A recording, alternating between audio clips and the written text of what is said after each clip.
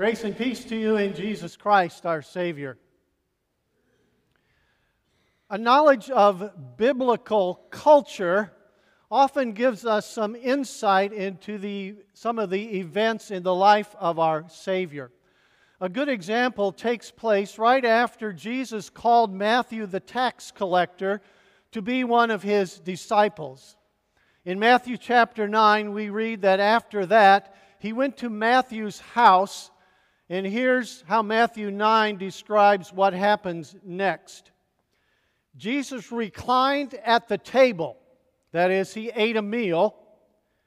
Jesus reclined at the table in the house, and behold, many tax collectors and sinners came and were reclining, that is, eating, with Jesus and his disciples.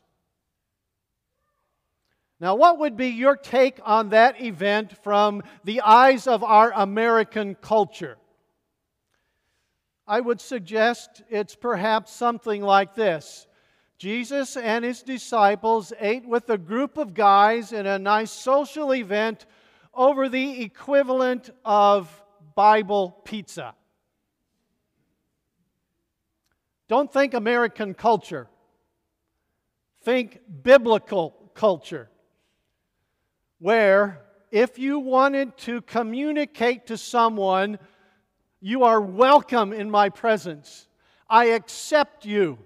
In fact, I consider us unified together. How would you communicate that?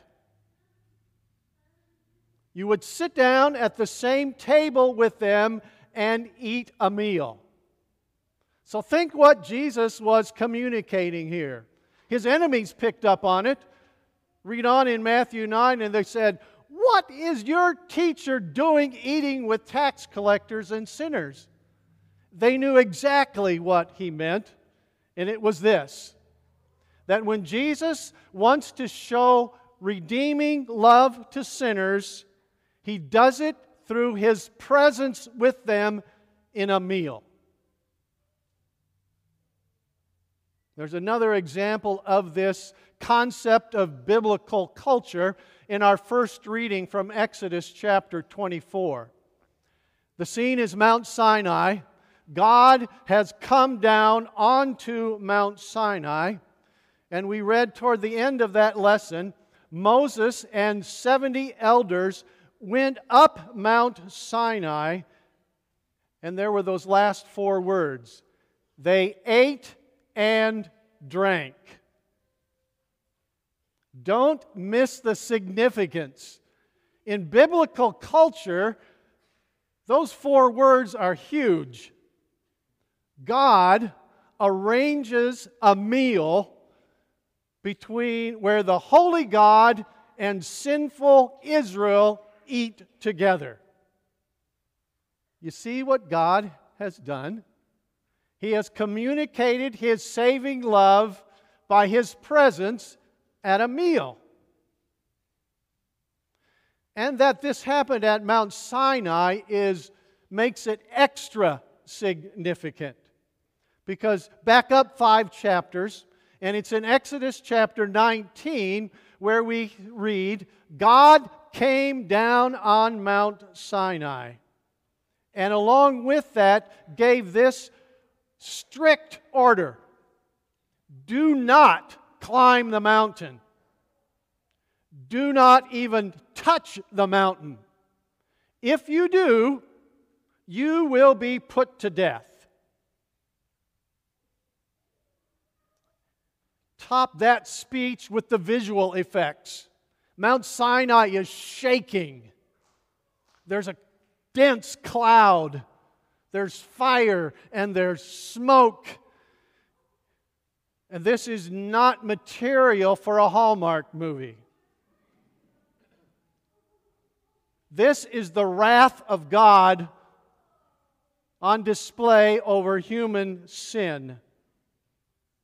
This was and still is a teaching moment. Sinners, you have no place in the presence of a holy God. And everyone at the foot of Mount Sinai started trembling. And rightly so. What's your tremble factor? What's the tremble factor of sinners in the presence of a holy God? I fear sometimes that trembling has been replaced with a shrug of the shoulders. I fear sometimes that when Isaiah was in the same boat and he said, "Woe is me," has been replaced with, "Oh well, everybody does it." It's good for us to go to the foot of Mount Sinai. This is not a warm glow. This is what the Bible calls a consuming fire. God is not the man upstairs. God is incredibly and utterly holy, and we are not. And that causes, I pray, the tremble factor.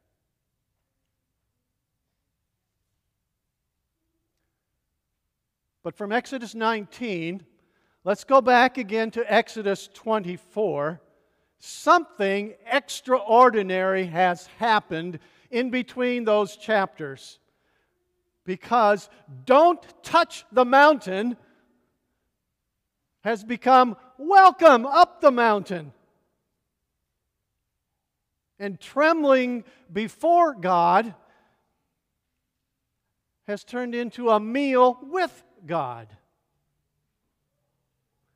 Can I get a vote for this Bible story being the most clear exposition of law and gospel in the whole Bible? Can we have a better picture of what the grace of God does for sinful people? From abject trembling to intimate fellowship. How did that happen? What happened in between Exodus 19 and Exodus 24? In one word, blood. Moses built an altar at the foot of Mount Sinai, and the trembling troops were standing around him. Then he had some young men gather some oxen, laid them on the altar, stabbed them with a knife, and collected all the blood. And he put half of it against the altar, and the other half he collected in basins and threw it on the congregation. And I bet he had enough blood for the Lutherans in the back row.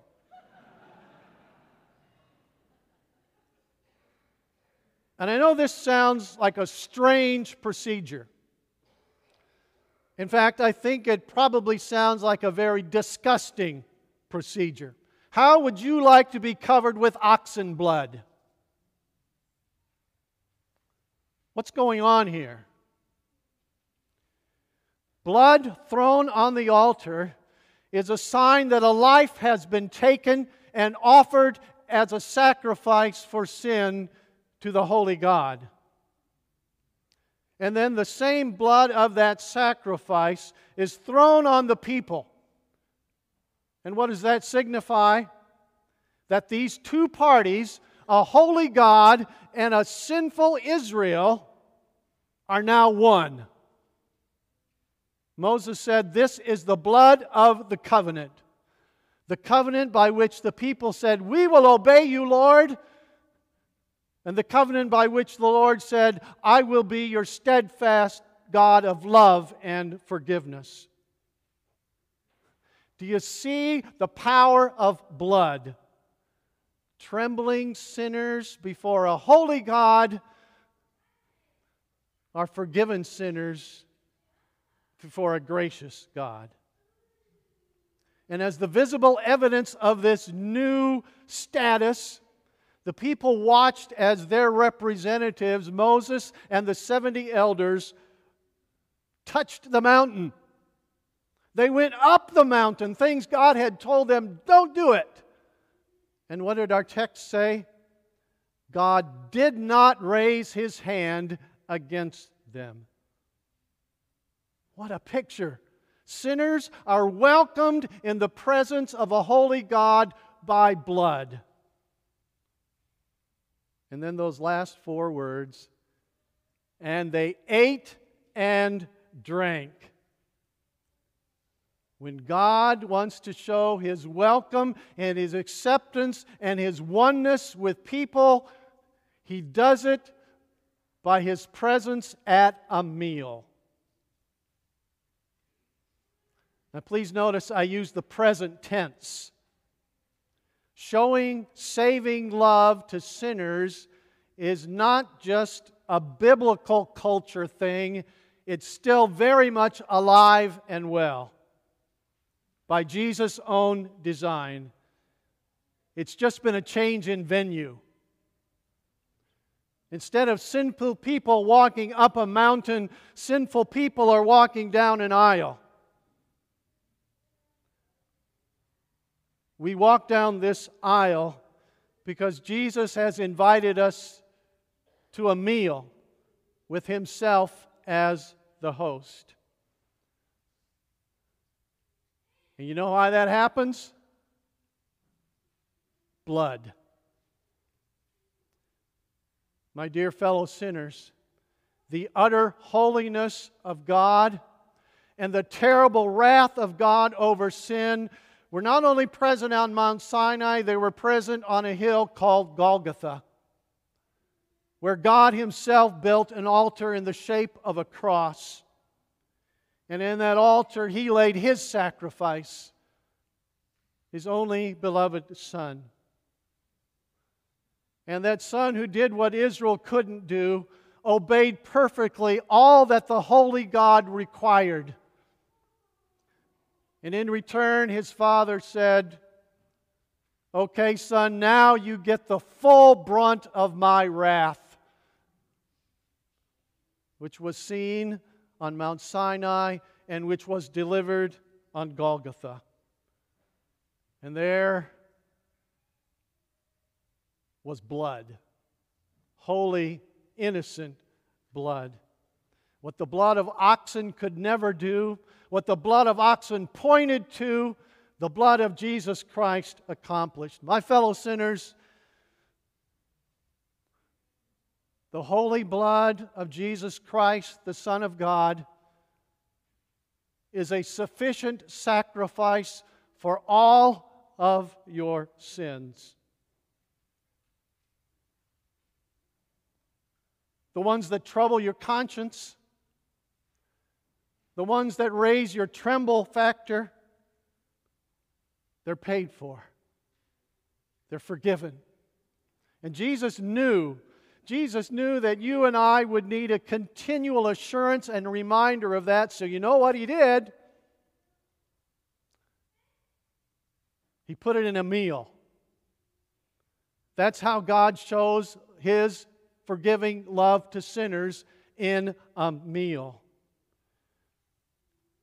Trembling sinners, this is our version of an altar call. Jesus welcomes you to the altar. Come down this aisle. Come to this altar and receive what God has for you. Blood. Blood that is literally going to touch your lips. Yes, I know that's mysterious, and I know that's miraculous, but by Jesus' own words in Luke 22, this is my blood of the new covenant, and it is poured out for you. So, think biblically. There was grace at Mount Sinai. There was grace in Matthew's house. And there is grace here in God's house in a meal. I like it when we call it a feast. It's so rich in the gifts that God has to bring. And keep on coming to that feast until the last day. And then what?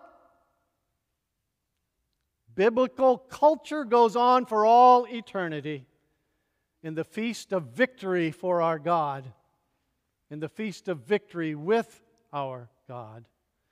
These words in Revelation are for you. Blessed are those who are invited to the marriage supper of the Lamb. In eternity, we will eat and drink. We will eat and drink with each other and with our Savior for all eternity. In the name of Jesus, amen. The peace of God that passes all of our human understanding, keep your hearts and your minds in Christ Jesus unto life everlasting. Amen.